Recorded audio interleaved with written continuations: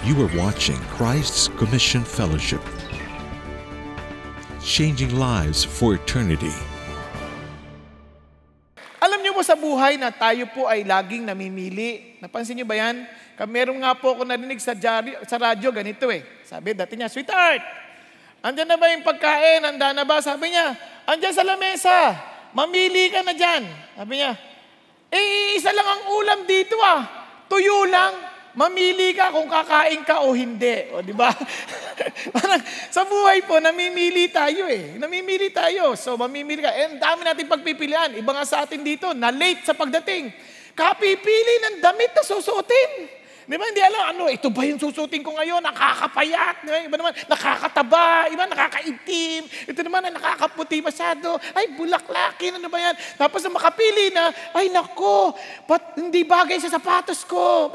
Ba't lahat yun? Hanggang sa magre-reklamo, wala na akong damit. Wala na ako. Pero ang dami natin pagpili. Pero ang totoo niyan, ganito. Buti sana kung ganun lang kasimple yung mga pipiliin natin. Ang masama, meron tayong pipiliin na matitindi. Mga major decisions ang buhay. Yung mapapangasawa, yan, di ba? Major decision yan. Ano ang ating gagawin sa buhay natin? Ano ba tayo? Magninegosyo, magtatrabaho yan, mga major decisions yan. Dito ba tayo sa Pilipinas o sa ibang bansa? Mga major decisions yan. Pero, alam niyo po bang, meron pang mas malala dyan? Ito ho, kasabi ho ni God, "You shall also say to these people, thus says the Lord, Behold, I set before you the way of life and the way of death."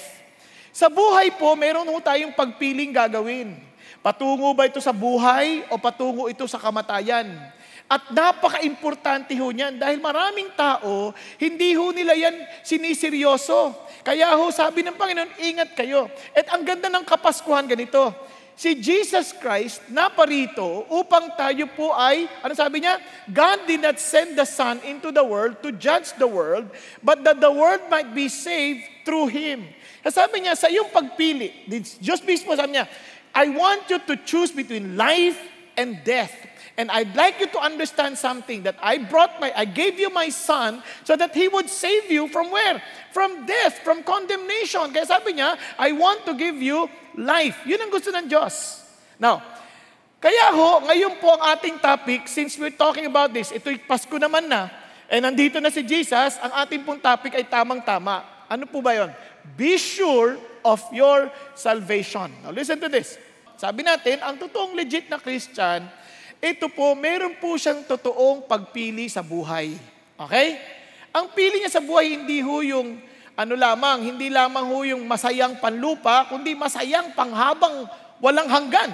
Di ba? Kasi hindi lang ho, kasi ito yung saya, no? Hindi ho yung saya na dependent sa dami ng regalong matatanggap. Kasi marami, tumanggap na regalo, masaya. Yung nagbigay, malungkot. Gastos, diba? Gastos. Ayan, gastos naman. Pero may mga tao na ang saya-sayang nagbibigay. Tama? Samantalang iba naman, nagre-reklamong pagtanggap. Alam niyo ba yan? Ay, ito naman ang binigay. Hindi naman ito yung gusto ko eh. May mga ganun tao, talagang walang kasiyahan sa mundo. Ngayon, ito po, hindi lang makitagpuan ng totoong kaligayahan. Kaya kahit sa lupa, kahit ano, ibuhos mo sa kanila, hindi sila magiging masaya. But legit Christians, they're blessed. They're blessed. Why? Because they knew that they belong to the kingdom of the living God. Ngayon, kaya, ang tanong lang, paano ka nakakasiguro na ikaw nga'y ligtas? Pag namatay ka, sigurado ka bang ligtas ka? Pero how did you know? Paano ka nakakatiyak? No. Kaya ito po yung topic ko, ito yung binasa nating talata. Kaya alam niyo bakit importante ito? Kahit tayo mga Christians na, look at this. Test yourself to see if you are in the faith. Subukin yung sarili. Examine niyo yung sarili niyo. Sabi niya, examine yourselves. Or do you not recognize this about yourself? That Jesus Christ is in you unless indeed you fail the test. To so many people, they heard, you have to accept Jesus. Pero how would you know that Jesus is in you? Diba? Unless indeed, sabi niya, you fail the test. Sa ating bansa, sa Pilipinas, we claim to be the only Christian country in the Far East. Ngayon, tanongin natin, yung bang tayong ating pamumuhay, Christian bang talaga? Do we really have Christ? how would you know? If you are to test yourself, paano natin iti-test? So ito po yung ating pong basahin. Simulan ho natin. Remember the word. Sure. Sabi mo, sure. Sure, sure. Now, sure is sense of direction, usher to follow, relationship with the master, and end of our journey. Now, kung gusto mong masigurado ka, tiyakin mo, where is your sense of direction? Do you have a sense of direction? Sigurado ka ba yung direction mo tama? Paano ko malalamang tama ang direction ko? Now, listen to this. Enter through the narrow gate. Yun ang utos si Jesus. Pumasok ka. Enter through the narrow gate. For the gate is wide and the way is broad that leads to destruction, and there are many who enter through it. Now, natin niya, for the gate is small and the way is narrow that leads to life, and there are few who find it.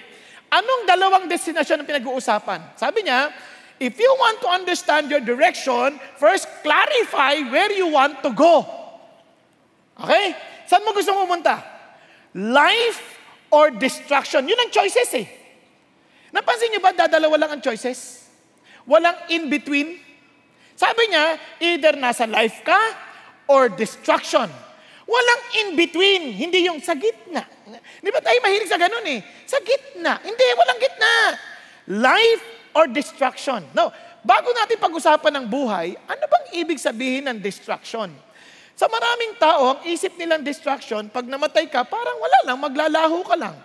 And there were groups of people today who believes, ang dami niyan. They're all over the world. And they believe na yung parang there's no hell, there is no heaven. Ang issue lang dyan, just you will just disappear and die. Ganun lang. And totoo, ang tanong, kung itong si Jesus na buhay magbuli, itong sabi niya. So when it comes to destruction, he was saying, sabi nga nun, this will pay the penalty of eternal destruction. Ano ibig sabihin nun? Away from the presence of the Lord and from the glory of His power. What does it mean? If you are away from the presence of the Lord, ibig sabihin, wala ka sa kaharian ng Diyos. Kung wala ka sa kaharian ng Diyos, saan ka? Malayo. Sabi niya, eternal destruction. Pag narinig niyo salitang destruction, anong pumapasok sa isip niyo? Walang hanggang kasiraan. No, parang wow, parang sinisira ka na walang pigil. Yun ang ibig sabihin. So sa Bible, ganito yan. Pinaliwanag ni Jesus yan ng sample niya about a rich man and a Lazarus. Ewan ko kung nabasa niya sa Luke chapter 16. Yung rich man, laging nakabihis ng magara. Yung si Lazaro naman, laging nang mamalimos. Nandun na siya sa tarangkahan. Ang kinakain niya lang yung mga mumong nalalaglag. Ngayon ay problema ito, ganito. Pareho silang namatay. Napakinggan niyo mabuti ha. Sa buhay, tatandaan niyo to, mayaman o mahirap, pareho lang ding mamamatay yan. Walang exempted. Huwag niyong isipin na kapag may pera yung tao, hindi mamamatay. Mamamatay din yan, kanya lang dadaan lang sa ospital. At tatagal lang kaunti. Yung mahirap, mamamatay na, hindi na dadaan. Kasi wala na walang pambayad. Pero ang ending niyan, patay din. Pero ang pinakamaganda, hindi natatapos ang kamatayan pag nawalan ka na ng hininga. Kaya nga, nung namatay si Lazaro, kinuha siya ng anghel, dinala siya kay Abraham sa lugar ng Diyos. Samantalang, itong mamang mayaman, nasa lugar ng mga patay. At ito po ang pangyayari. Nung namatay, dinala na ng anghel, at yung may isa, namatay din yung mayaman, at siya, tingnan nyo in Hades, he lifted up his eyes, the rich man, being in torment. Oops! Yan yung distraction, in torment. And saw Abraham far away and Lazarus in his bosom. Nakaandun pa sa kandungan si Lazarus. Parang kitang-kita niya pa while he was in torment. Now, paanong torment yan? And he cried out and said, Tatagalog, Amang Abraham, maawa po kayo sa akin. Padala niyo naman si Lazarus sa isawsaw niya yung kanyang daliri sa tubig. Nang sa gayon, malamigan man lang yung dila ko dahil ako po ay nagdurusa sa apoy na ito. Now, naintindihan niyo yung distraction na sinasabi? Hindi ho biro ito. Ibig sabihin, pansinin niyo dalawang tao patay. Pak! Automatic isa kay Abraham.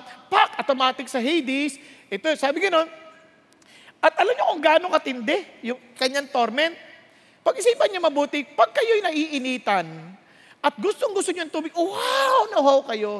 Gaano karaming tubig ang gusto ninyo? Isang pitchel man lang na malamig, tama? Para maintindihan niyo kung gaano katindi yung hirap nito, isang patak lang po ng daliri, pwede na. Hindi ako naghihingi ng isang balde.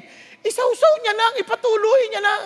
Ibig sabihin sa sobrang tindi ng kanyang pagkauhaw, kahit isang patak. Para yung, di ba? Kahit isang patak lang, okay na. Alam sa totoo lang, aaminin ko sa inyo, nung binabasa ko ito, takot ako ha. Kasi sabi ko, oh, hindi ito biro. Now, tingnan nyo ha. In agony, in this flame. Now, sabi ganon. Teka muna. And besides all this, tingnan nyo, bukod pa dyan, between us and you, there is a great chasm fixed. Now, alam niyo, ang hirap isipin, ano ha?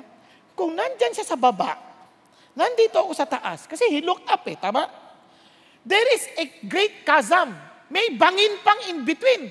Bangin. Paano ba ang bangin? Di ba dapat ang bangin in between parallel yan? Tama? Ito hindi pa ganyan.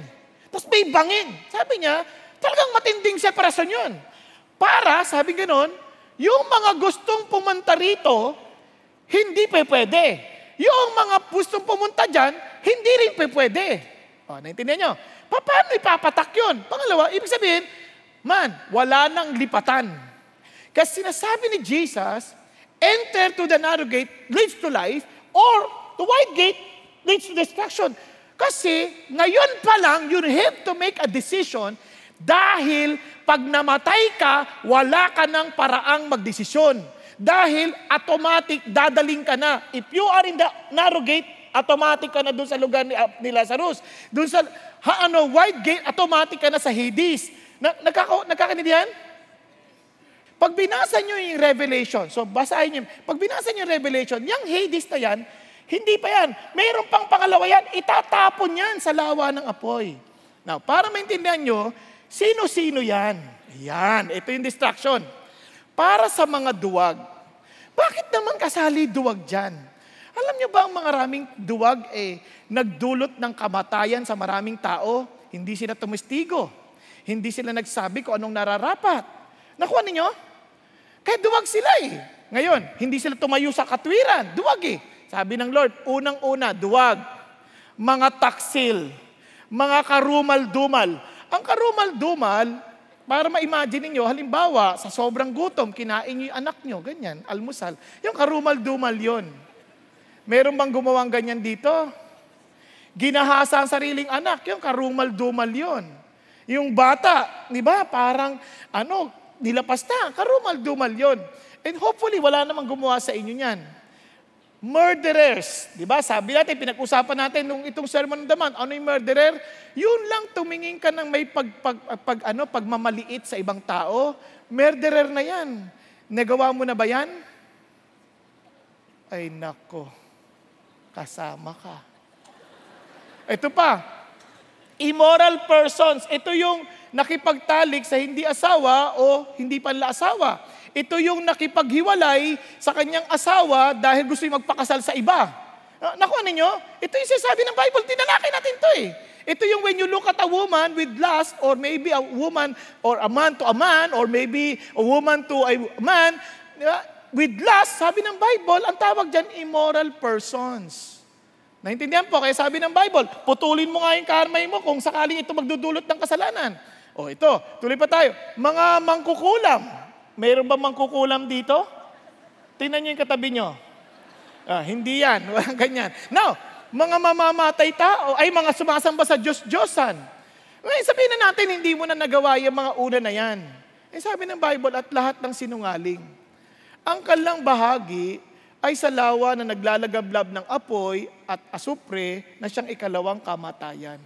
Yun yung sinasabi ng Lord na distraction. Alam niyo ba, pag binasa niyo yan, sa 20 pa lang, they will be tormented every day and every night forever and ever. 24/7 nang walang katapusan. Sa maraming mga kabataan ngayon, sinasabi na, hindi naman totoo yan. Huwag kang mag-alala. Pag namatay ka, malalaman mo rin. Hindi sa totoo lang. understand why we have this sense of eternity in our heart? Sabi ng Bible, He placed it in our hearts.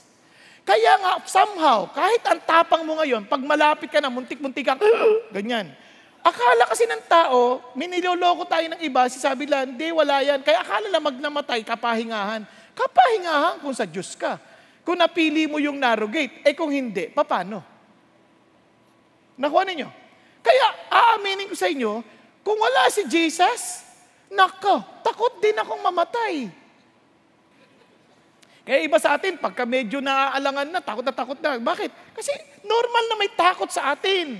Kasi nga, yan nga, hindi natin alam ano mangyayari sa kinabukasan. No. Pero alam niyo po ba, ito maganda. Sabi ng Lord, pero wag ka. Merong life. Ito distraction to. Ito yung life. Tingnan niyo yung life. He will wipe away every tear from their eyes. Marami dito magpapasko, hindi naman laging masaya eh. Minsan malungkot, maaalala mong mahal mo sa buhay, nawala. Yung iba, walang pera, daming utang. Iba, maraming problema sa buhay. So hindi lahat masaya. Pero sabi ng Lord, kung kahit may ganyan ka, trust me, if you follow the narrow gate, ito yung life. He will wipe away every tear from their eyes. Yung mga mangungulila mo sa nanay, sa tatay, He will wipe every tear. Yung mga pangungutya sa'yo, pambibira sa'yo, pambabato sa'yo, because you follow the Lord, He will wipe every tear. And there will no longer be any death. Sarap, no? Wala nang kamatayan, sabi ganoon. And there will be no longer any mourning. Wala nang pagdadalamhati, wala nang pag-iyak or pain. The first thing have passed away. Yun yung life. Now, tanong, alin ang gusto mong puntahan? Di ba? Alin ang gusto mong puntahan? Distraction or life? Itong pagpili nito, walang in-between. This is why you have to take this issue seriously. Dahil walang in-between. Paano ko makakatiyak that I will go to life? Siyempre, wala akong sense of direction eh. Ito, paano? Enter through the narrow gate. Yan ang sikreto. Enter through the narrow gate. For the gate is wide, and the way of the broad leads to destruction. Now listen to this. Ano napansin niyo? Bakit ang utos ni Lord? Enter through the narrow gate. Hindi niya sinabing, choose between the narrow and the wide. Ang utos agad, enter to the narrow gate. Ang hangad ng Diyos, hindi para sa kasiraan mo o kasiraan ko. Ang hangad ng Diyos, makita natin ang buhay. Tama? Pangalawa, nang pinanganak tayo, whether you like it or not, you're already in the wide road. Nang pinanganak ka, walang pinanganak na pumasok sa narrow gate agad. Pagkapanganak niya, ay, narrow. Walang ganon. Pagkapanganak, wide na agad. Oh, this is wide. Now, kaya sabi niya, enter through the narrow gate. Pumasok ka dyan. Meaning, you have to make a decision. So kaya nga, hindi ka nagiging Christian nang dahil na ipanganak ka sa Christian family. No, you made a decision to enter through the narrow gate. Hindi ka nakatingin sa narrow gate, kundi pumasok ka. Yun ang sabi ng Lord eh. Now, itong amazing. Kasi yung broad way, sabi niya, wow, it's true. Bakit ganon? Di ba naman ng Lord? Di ba dapat magpakabait ka lang? So kasi ibig sabihin ba yung pag napasok sa narrow gate, magpakabait ka lang, sundin mo lang lahat ng pinag-uutos ng Diyos, okay ka na, solve ka na. Sa isip mo, you're so innocent about it, but kung yun ang batayan, problema, ito sabi ng Diyos. Kung talagang gusto mo, sumunod talaga, kasi maliligtas ka, nasunod mo na lahat eh. Ang problema ito, whoever keeps the whole law and yet stumbles in one point, he has been guilty of all. So, sabihin na natin 10 utos. Sino dito, masusunod mo yung 10 utos? Meron? Ngayon, kung feeling mo meron, ayaw mo lang magtaas, nahihiya ka. Ano ang pang-7? Tingnan mo, hindi mo alam. Hindi mo nga memorize eh. Paano ka pa makakasunod? Sabi ng Lord, magkamali ka lang sa isa, tapos ka na sa lahat. Tanong ko sa inyo, tayo po ba nasunod na natin lahat ng utos ng Diyos? Sa totoo lang, hindi natin naintindihan. Sa totoo, tignan nyo ha. Thou shall not commit adultery, for example. Sa dulo, thou shall not covet thy neighbor's wife. Anong pinagkaiba nun? Kunwari, yung babae, asawa ng kapitbahay mo, nagka-crush ka, tapos naging girlfriend mo, may asawa ka na, may asawa siya. Anong tawag doon? Hindi na covet yun, kabet. Tama? That's why, thou shall not commit adultery. Tama ba? Ano yung covet? Nagnasa lang? Ganon? Parang malabo ata yan. Sinong tao hindi nagnanasa? Hello? Paano to? Kaya sabi ng Bible, for the wages of sin is death.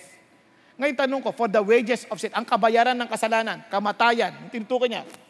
Ngayon tanong ko sa atin, kung bawat kasalanan mo, bawat araw, death sentence ang kapalit, ilang life sentences ang pagbabayaran mo? Every day of your life, ilang kasalanan na gagawa mo? Kung literal yun, sino nakakasala dito ng kahit man lang isa sa bawat araw? Meron? At least yung iba sa inyo, hindi nagkakasala isang araw, Pwede kayong ipako sa krus.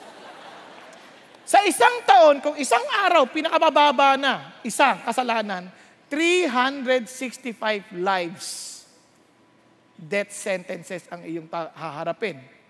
Naintindihan niyo ba yon? Kung 70 years old ka, times 70, parang eternity na nga ata yan. Naintindihan ninyo? So, ibig sabihin, yari tayo. Ngayon, ano nang solusyon? Now, ito nga ganda. Sabi ni Lord, sabi niya kasi na iba, di ba pare-pareho lang naman yan? Now, listen to this. Hindi po. May solusyon ng Diyos. Anong solusyon ng Diyos? Balik tayo sa Luke 16, Luke 16. Anong solusyon niya? Sabi niya, if they do not listen to Moses, kasi sabi ho ng mayaman, buhayin niyo na lang ulit si Lazarus para babalaan niya yung aking mga kapatid kasi may 5 kapatid ako Para hindi sila mapunta rito. Sabi niya, hindi. Kung hindi sila makikinig kay Moses and the prophets, they will not be persuaded even if someone rises from the dead. Now, listen to this. Kung hindi sila makikinig kay Moses at sa mga propeta, hindi sila maniniwala kahit mayroon na mabuhay mula sa kamatayan. Now, ibig sabihin ba nun, itong Bible, kailangan talagang basahin ko mabuti. Yes, basahin mo mabuti. Susundin ko lahat, literally. Ganun ba yon? Hindi mo masusunod lahat, malilito ka. Nakuha ninyo? Pero kailangan basahin para maintindihan. So anong ibig sabihin talaga nung Moses and prophets? Now ito, Philip found Nathanael and said to him, nakita niya si Jesus, we have found him. Uy, bakit him? Of whom Moses in the law and also the prophets wrote, Jesus of Nazareth, the son of Joseph. Kapag sinabi ni Jesus, if he does not believe in the writings of Moses and of the prophets, he will not also believe anyone who rises from the dead, di ba? And tell him what to do. Bakit? Si Jesus nga namatay na at nabuhay magmuli. Kaya pag hindi siya naniwala, ngayon sinusulat ni Moses is about Jesus. Hindi basta Jesus, kundi Jesus of Nazareth. Hindi taga Davao, hindi taga Pampanga, but Jesus of Nazareth. Nagkakaintindihan? Hindi taga Mexico, hindi Jesus of Nazareth. The son of Joseph, hindi anak ni Juan de la Cruz. Hindi anak ni Uncle Sam, but the son of Joseph. Para klaro, he's referring to Jesus alone. Kasi sabi ni Jesus, I am the way. There is no other way. I am the truth. I am the life. No one comes to the Father except through me. So, napakanaro. Kaya sabi, di ba, all religions are equal? Pag sinabi mong all religions are equal, ang sinasabi mo, everybody and everything is right. Now, kapag ang theory mo is everybody is right, walang dapat pagtatalunan, pakinggan niyo mabuti. If you don't agree, ibig sabihin, you are wrong. Tama ba? Hindi na everybody is right. Andiyan ba kayo? Ang totoo niyan, ang narrow at wide gate is a universal principle. Listen to this. Kapag truth, ibig sabihin, narrow talaga yan. Pag sinabi mong truth, narrow yan. Sample, 1 plus 1. Ano sagot?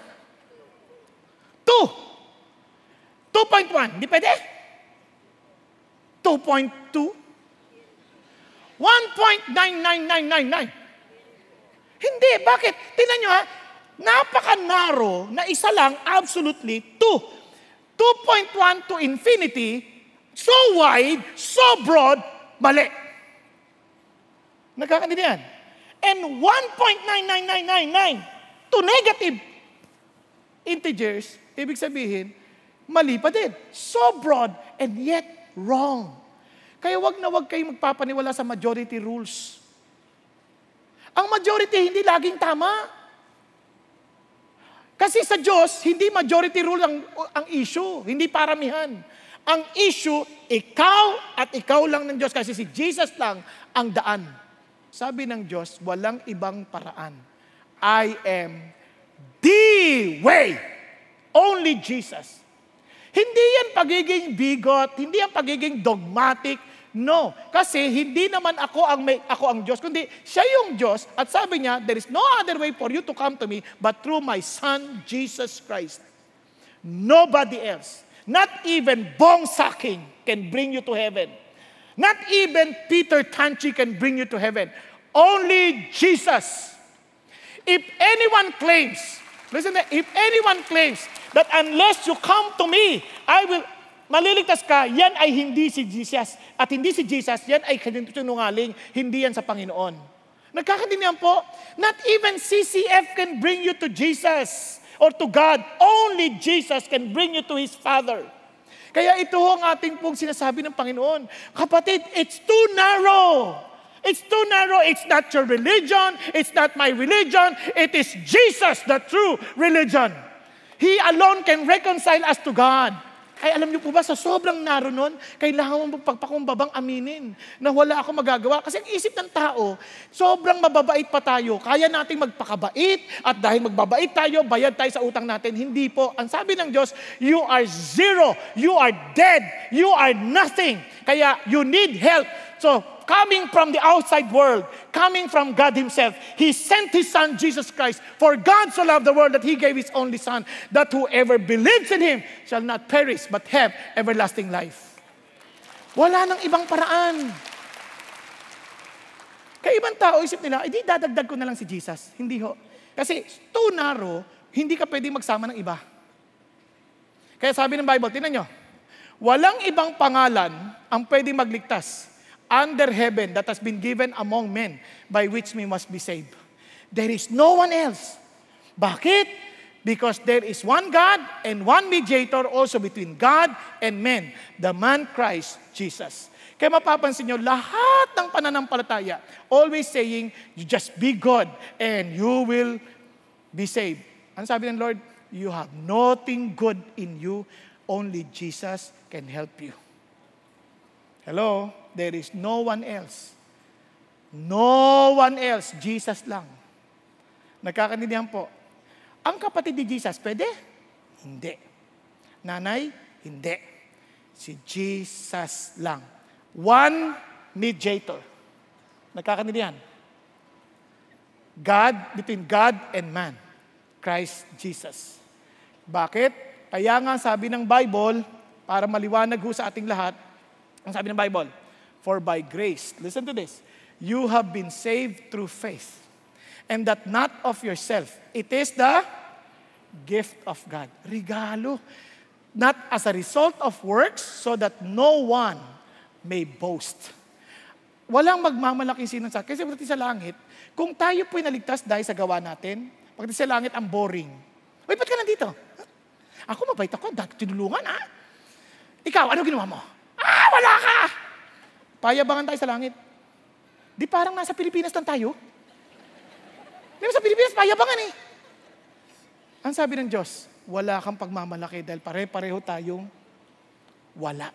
As in dead, spiritually. Ito sabi na, and you were dead in your trespasses and sins. And we are only saved by grace. Ibig sabihin ng grace, you don't deserve it. And God gave it to you. Kaya lang, you have to receive it by faith. So anong ibig sabihin yan? Paano sa totoong buhay yan? Para magkaintindihan, paano sa totoong buhay yan? Ganito yan. Meron pong isang mama, ang tawag sa kanya, the rich young ruler sa Bible. Normally, sa mga Hudyo, pag ikaw ay rich, bata pa, most probably ikaw ay righteous, kaya ka binibless ni God. Ganyan, no? Binibless ka ni God kasi righteous ka, mapagbigay ka, kaya binibless ka ni God. So this guy is a rich young ruler. So lumapit siya kay Jesus. Sabi niya, Lord, paano ba maligtas? Sabi niya, Lord, paano ba maligtas? Ang sagot ni Jesus, if you wish to enter into life, keep the commandments. Yan sabi niya. So keep the commandments. So si Jesus nagsabi yan, keep the commandments. So sabi ganon. Para gusto ipakita ni Jesus kung anong totoong laman ng puso ng tao. Yung heart. Sabi niya. Then he said, which ones? Yabang. Alin doon? You shall not commit murder. You shall not commit adultery. You shall not steal. You shall not bear false witness. Sabi niya, honor your father and mother. Tapos, siyempre, sinama rin siya ng buo. And you shall love your neighbor as yourself. Si Jesus na nagsabi niyan. Like, si Jesus mismo nagsabi, do not commit murder. So in short, sabi niya, love your neighbor as you love yourself. Okay ba yan? Okay. The young man said, all these things I have kept. Nagawa ko yan. What am I still lacking? Ano pang kulang? Sabi ni Lord, sige, para maintindihan mo na, ganito yan. Sabi niya, Jesus said to him, if you wish to be complete, para buo na, go and sell your possessions and give to the poor, and you will have treasure in heaven, and come, follow me. Sabi ni Jesus, you want to really go to heaven? Bitawan mo lahat, you are to enter the narrow gate, bitawan mo lahat, sama ka sa akin. Tama ba? Now, go sell your possession, give to the poor. Kung talagang mahal mo sila, ibigay mo lahat. Alam niyo, madaling sabihin kung ang pag-aari mo lang, 10,000. Pero pag-aari mo, milyon-milyon, bilyon-bilyon. Tapos pamimigay mo, nabubuhay ka sa air conditioning, bigla ka matutulog sa walang aircon. Tapos, yung natutulog ka, nakaupong ganyan, tapos biglang wala ka upuan, naka-Indian seat ka. Parang, madaling isipin, ibigay mo kung wala. Pero kung ang yaman-yaman mo, kaya ang itong mamang to, lumabas ang katotohanan. Yung parallel passage sa Luke 18, but when he had heard these things, he became very sad, for he was extremely rich. Ang lungkot niya. Dahil, ano sabi nito? Sukdulan siya ng yaman. Alam niyo yung tawag sa English niyan? Filthy rich. Ubod ng kapangitan sa yaman. Naintindihan niyo kung gaano kayaman? Sobrang yaman, nakakainggit. Yun ang sabi niya. Dahil sa sobrang niyang yaman, paano ko ito pamimigay?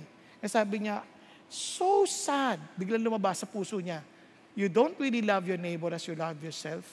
And you don't really love God as the God who deserves all worship. But you really worship.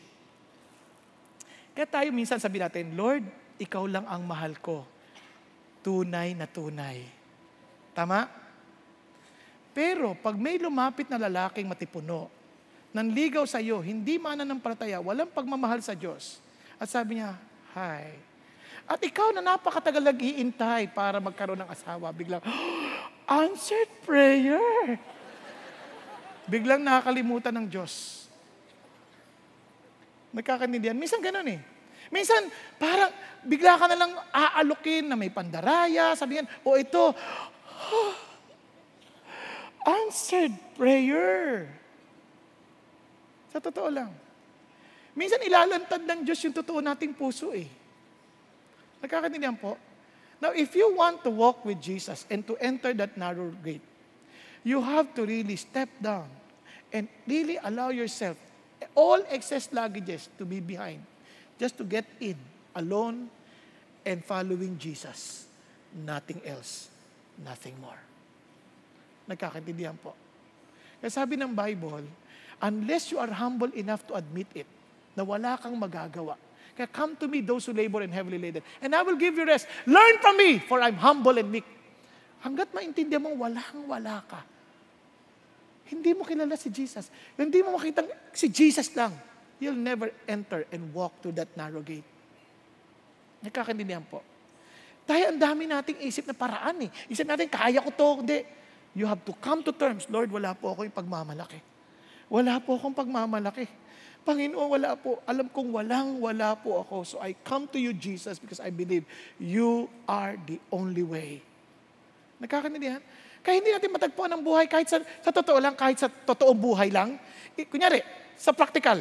Ano yan eh, universal truth. Gusto mong lumaban, sa bodybuilding. Kunyari, yung pagandahan ng katawan, yung pag gumaganyan-ganyan, tapos ang daming guhit-guhit na ganon. Pagdating sa likod, kaganyan, tapos ang daming guhit-guhit na ganyan. Minsan, wow, gusto ko yan. Hindi naman nadadaan yan sa pagganong-ganon lang eh. Napakanaro niyan. Ang kakainin mo, walang lasa, piling-pili, bawal ang carbs, karamihan protein, too narrow. To achieve the trophy of the bodybuilding. Ganon din kay Jesus. Lalong-lalo na. You want to enter into real life? Siyempre, rejoicing ka. Woo! It paid off. Everything I worked for, every sacrifice, it paid off. I won! May trophy ka. I won! Kay Jesus, pagdating, wow, Lord, thank you for this life. No more cry. No more tears. No more crying again. Di ba? Lord, thank you. Thank you. Yun ang life. Hindi natin matagpuan lahat ngayon, pero wow, jackpot. Yun ang sinasabi ng Diyos. But you have to be stripped naked. As in, walang-wala akong pagmamalaki sa iyo, Panginoon Diyos. I got nothing to even prove to you na ako'y worthy ng kalangitan mo. Andiyan ka ba? Bakit sabi sa katabi mo, pumasok ka na ba sa narrow gate? Have you really found yourself as nothing dependent only on Jesus? Yung parang, Lord, patawarin mo. Kung magkasala ka man, wala ka ibang pupuntahan kundi tatakbo ka rin sa Panginoon. Hindi ka magiging masaya because you knew it. You knew that there's no other way. Para huyang katulad din ni Zacchaeus. Sabi niya, there was a man called by the name of Zacchaeus. He was a chief tax collector and he was rich. Wow, tax collector and rich. Parang common na common. Kasi during that time, hindi ko tinutukoy yung mga taga-BIR, baka akala nyo inatak. Walang ganunan. Don't judge. Ito yung mga kolektor noon, sila naniningil lang sobra-sobra. Dito hindi. Trust me, ang mga BIR dito, yung mga ibang, hindi naman lahat, mga tiwali, hindi sila naniningil lang sobra. Kunyari, kung ang tax mo, 10 million, sabihin nila, kaya mo ba 1 million? Baba, hindi mataas. Pero ang resibo mo, 100,000 lang ha. Naintindihan niyo?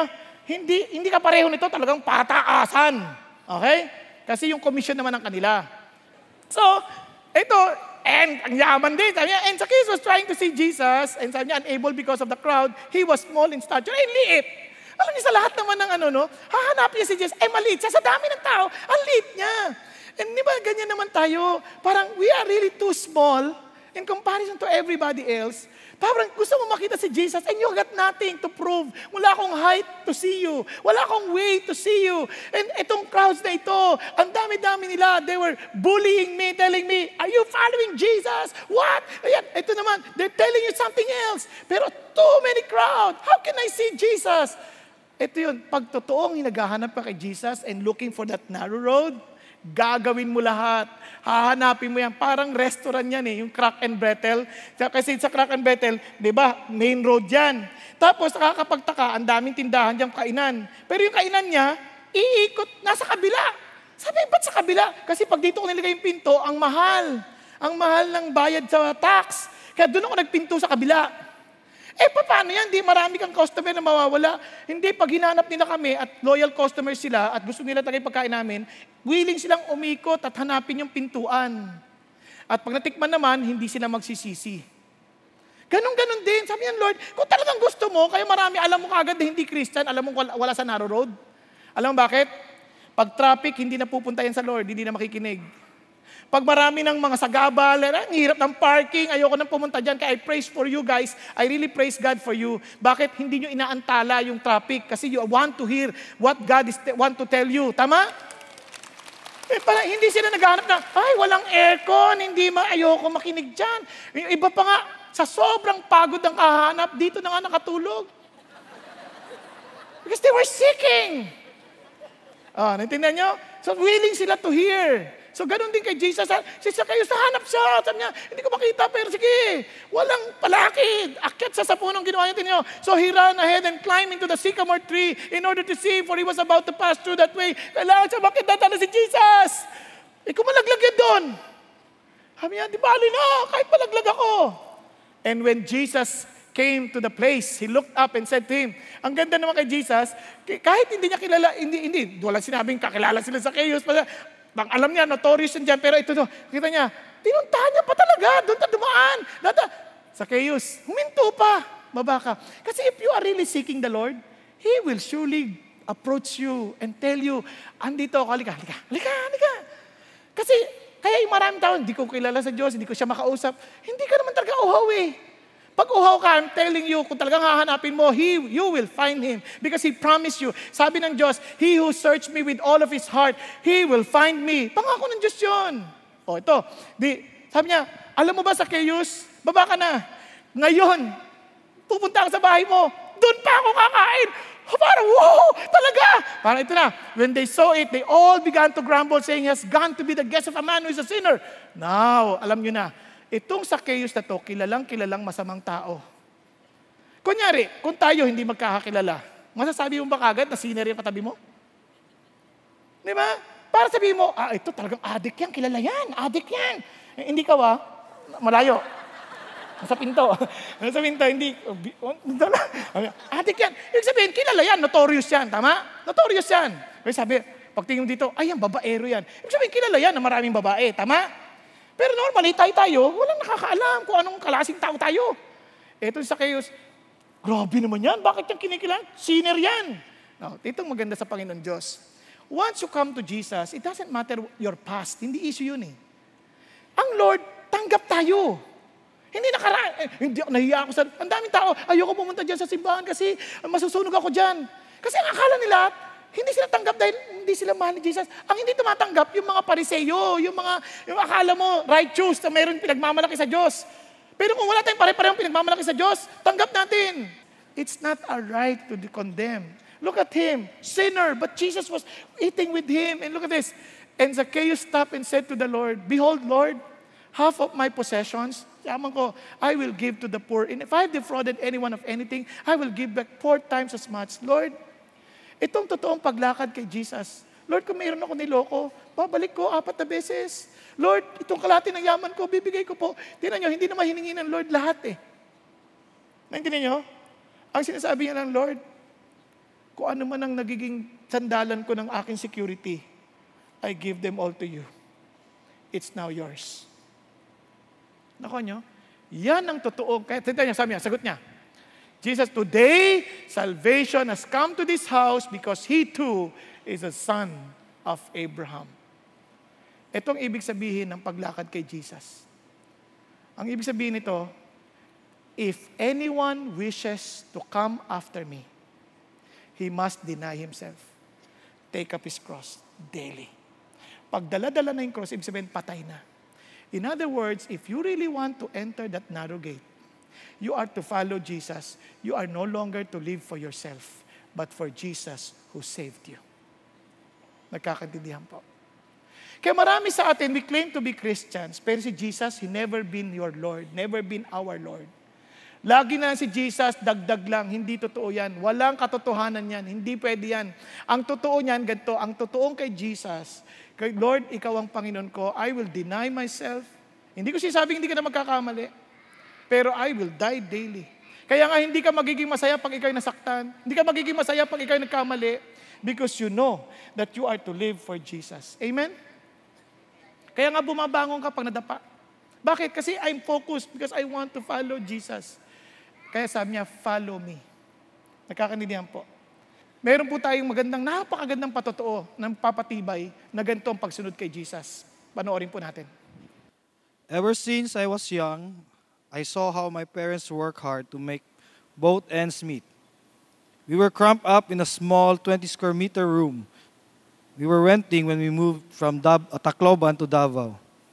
As the eldest child, I was in charge of doing the laundry, ironing, and cooking for my younger siblings when my parents were away for work. My mom would ride the bus from Davao to Tacloban to sell packed chorizos, and my dad would travel to another city for his job. I was a typical eldest child with dreams of being able to help my family. Growing up, I started to have peers who influenced me to drink, smoke, and get into group fights because this made me feel cool. But despite their peer influences, I never flunked my class. In November of 2002, I passed the board exam in civil engineering. In my first job as a structural engineer, we had a supplier who invited us to Manila for a product presentation. The next day, the client invited us to go to CCF St. Francis. It was my first time to attend a Christian church. During the service, I felt like the middle-aged Chinese pastor was directly talking to me. His message penetrated into my heart. At the end of the service, he asked us to stand and pray, and unknowingly, tears were rolling from my eyes. Upon returning home to Davao, I started attending CCF and also volunteered my skills as an engineer.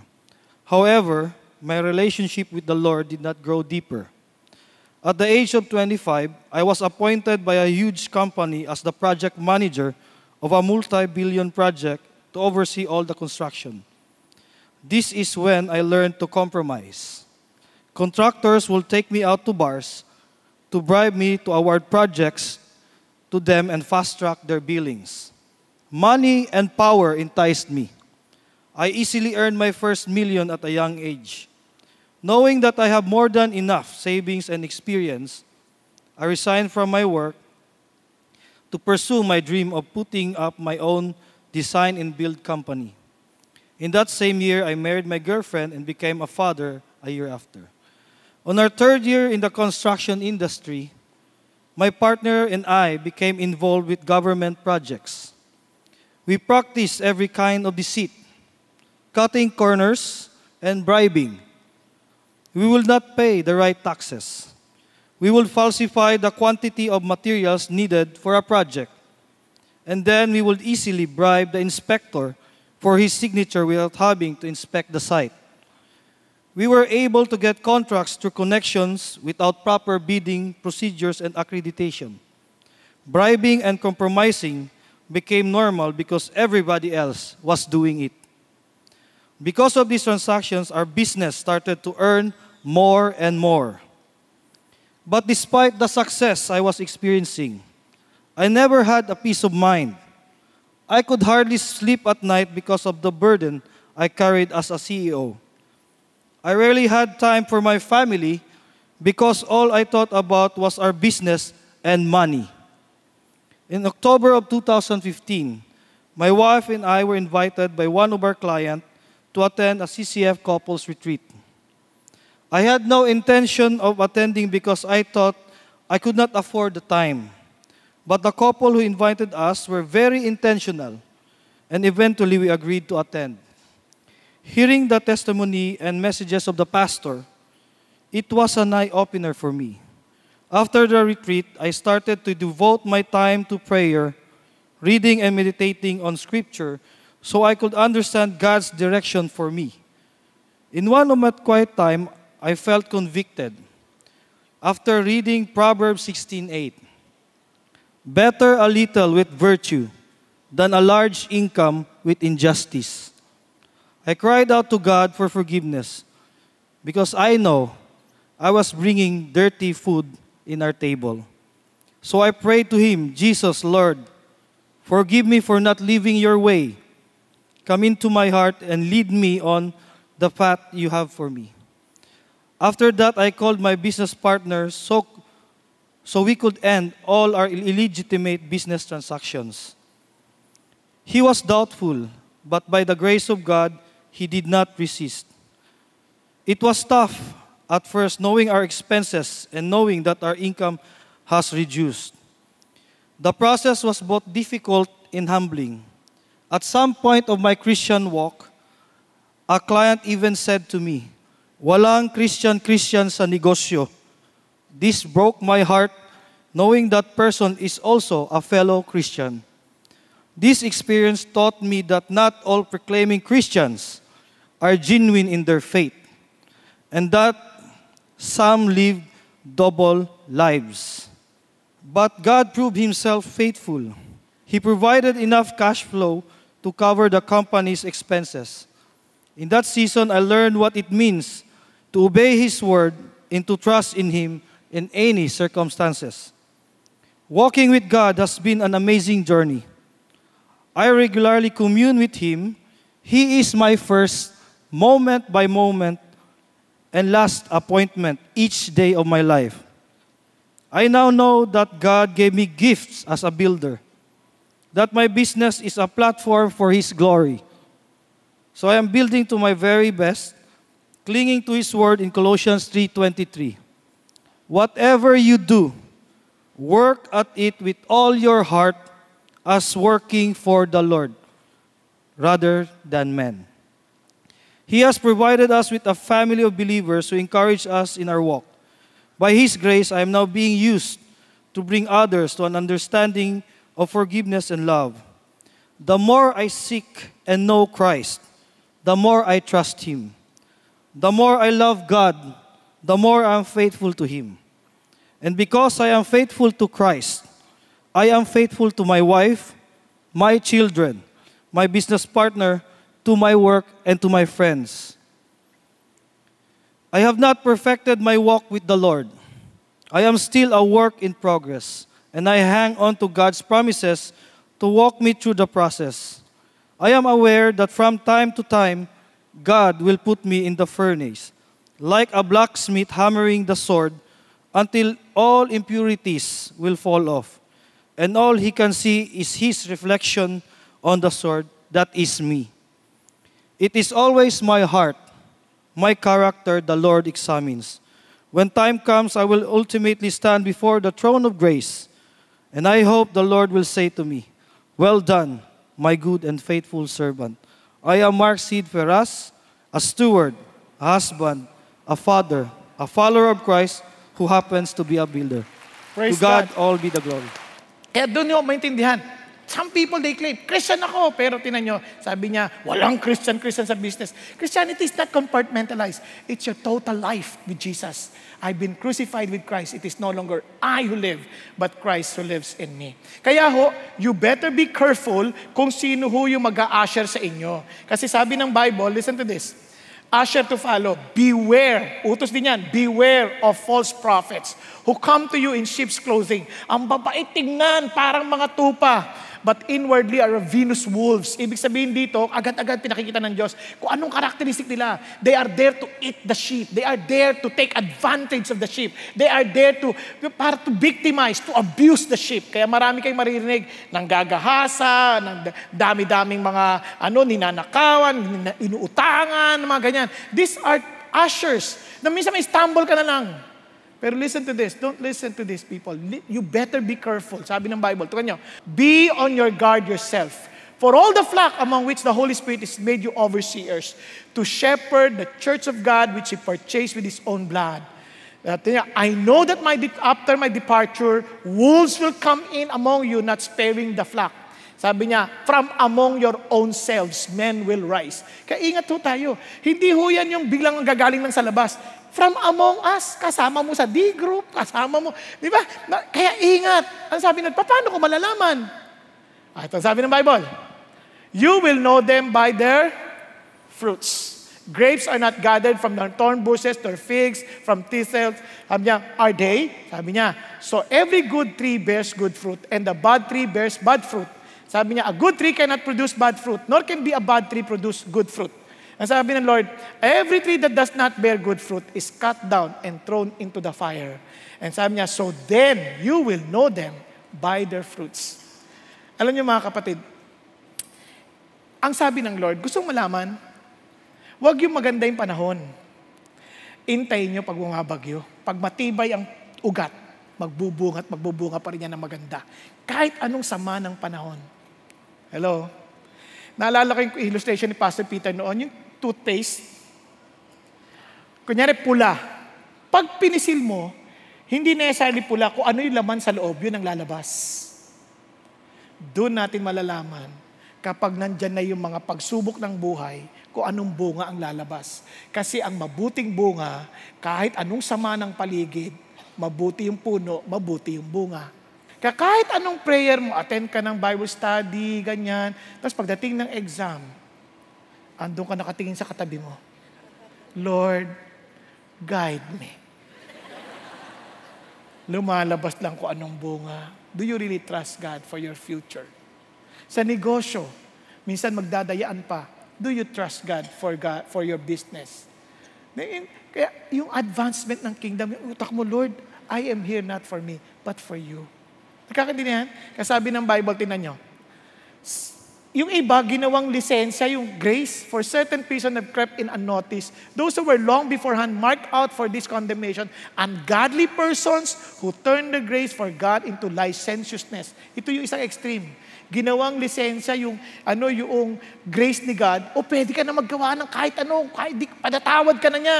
Hindi ho totoo yan. Kita niya, and deny our only Master and Lord Jesus Christ. Kung talagang siya yung Lord natin, siya yung Master natin, do you think He likes what you are doing? Hello? Kaya sabi ng Bible, listen to this, for this you know with certainty that no immoral, or impure persons, or covetous man, who is an idolater, has an inheritance in the kingdom of God, Christ Jesus. Kaya sabi niya, ingat kayo, don't ever think na kapag swapang ka pa rin, ang desire mo pa rin puro kayamanan sa lupa, hindi ko sinasabing masama yun, ang sabi lang puro yun ang habol mo. Teka, baka hindi, di ba? Baka hindi ka sa Lord. Yan, you checked. Saan ka sumusunod? O yung bang willing mo ba ipagpalit yung kaluluwang for those things? Yan.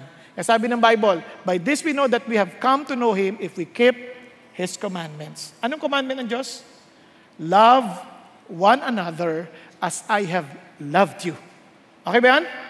Huwag na napahiyaman. Kasi sabi niya, to one who says, I have come to know Him and does not keep His commandments is a liar, and the truth is not in him. Now let's continue. Sabi niya, whoever keeps His word, in him the love of God has truly been perfected. By this we know that we are in Him. The love of God has truly been perfected. Kaya sabi ng Lord, tingnan niyo, the one who says he abides Him, he ought himself to walk in the same manner as He walked. Jesus Christ, yun ang makikita si Jesus sa atin. Yung kikwento ni Mark kanina, magre-reflect si Jesus sa atin. Amen? At ang papakaraan nun, una, you care for people. Hindi mo sila dadayain because you care for them. Hindi mo sila lolokohin because you care for them. Kaya alam niyo po bang, ang dami-daming Christian, nakakalungkot sabihin na they use the name of Jesus to take advantage of people. Kaya yun po ang warning ng Lord. Sabi niya, little children, make sure no one deceives you. The one who practices righteousness is righteous, just as He is righteous. The one who practices sin of the devil, for the devil has sinned from the beginning. The Son of God appeared for this purpose to destroy the works of the devil. Now, baka ma-misinterpret nyo, hindi ibig sabihin perfect ka. You will be in a journey as you will find life, the fullness of Jesus in you. Kaya sabi ng Bible, ito ang totoong Christian. Sabi niya, we are Jews by nature and not sinners among the Gentiles. Listen, nevertheless, knowing that a man is not justified by the works of the law, but through faith in Christ Jesus. Napawalang sala ka, hindi dahil sa ginawa mo, kundi sa pananampalataya kay Jesus Christ. Even we have believed in Christ Jesus so that we may be justified by faith in Christ, not by the works of the law, since the works of the law on flesh will be justified. So, ibig sabihin, pwede tayong hindi sumunod sa batas? No. Tuloy tayo.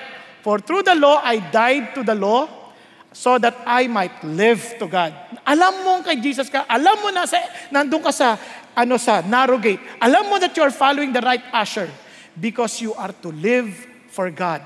Not for self, not for the sake of following the law, but to live to God. Itong Christians. Listen, I've been crucified with Christ.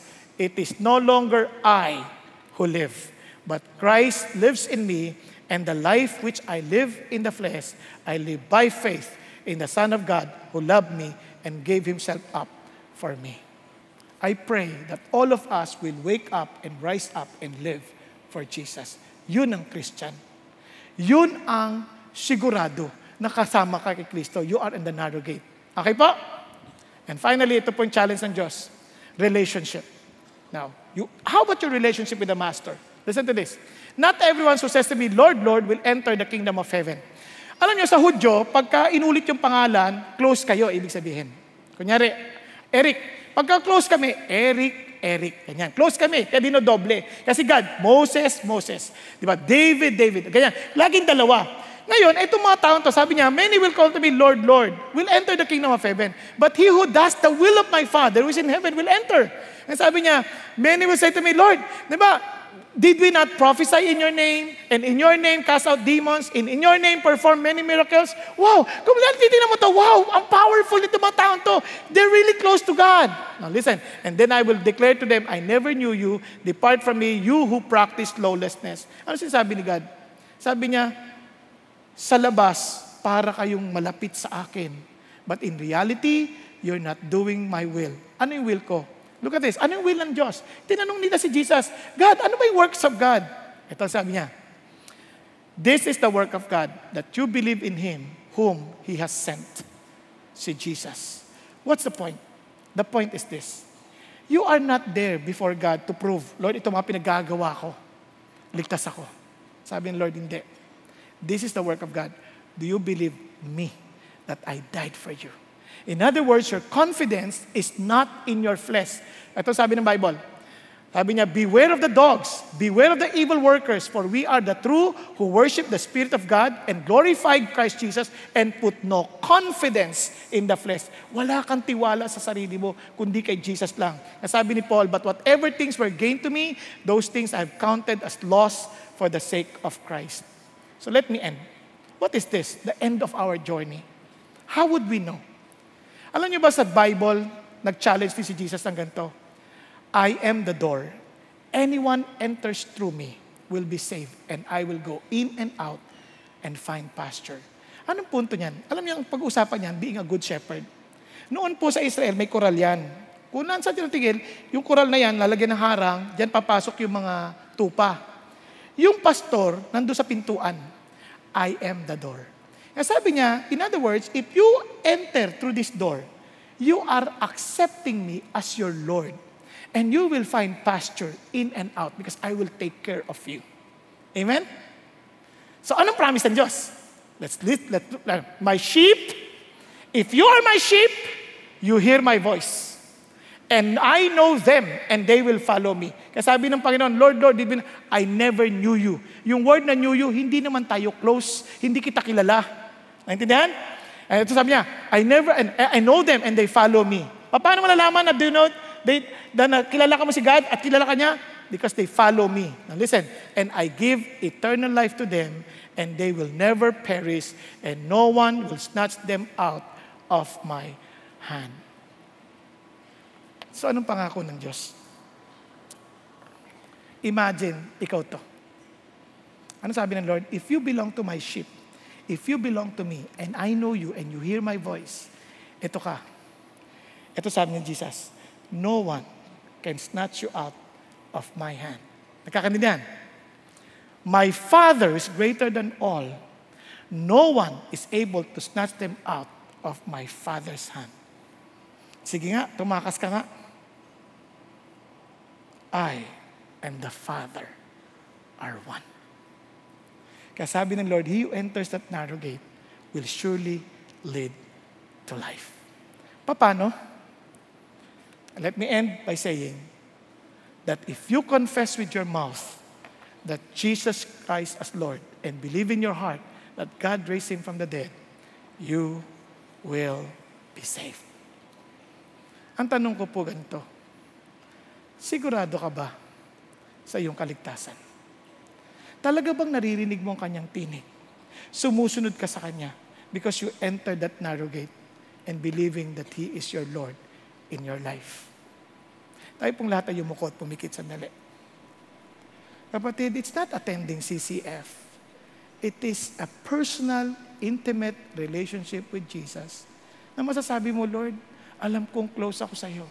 Because I follow you and I hear your voice. I'm hungry for your word. I want to know you. Katulad po si Mark kanina, he really wanted to be with the Lord. Kapatid, binigay mo na bang buhay mo kay Jesus? Talaga bang masasabi mo, I belong to Jesus? Kapatid, kung hindi mo pa nagawang desisyon yan sa buhay mo and you're not really sure about your salvation and you want to be sure, you want to commit yourself to Jesus, kapatid, be honest. Accept Him as the only way to the Father. Walk with Him. Listen to His voice. Makinig ka sa Kanyang tinig. Hindi really yun, which is between you and Jesus. Live for Jesus. Kung yan ang desisyon ng puso mo and the Lord speaking to your heart, huwag mong hintayin ng bukas. It's not about waiting for your death or now is the time.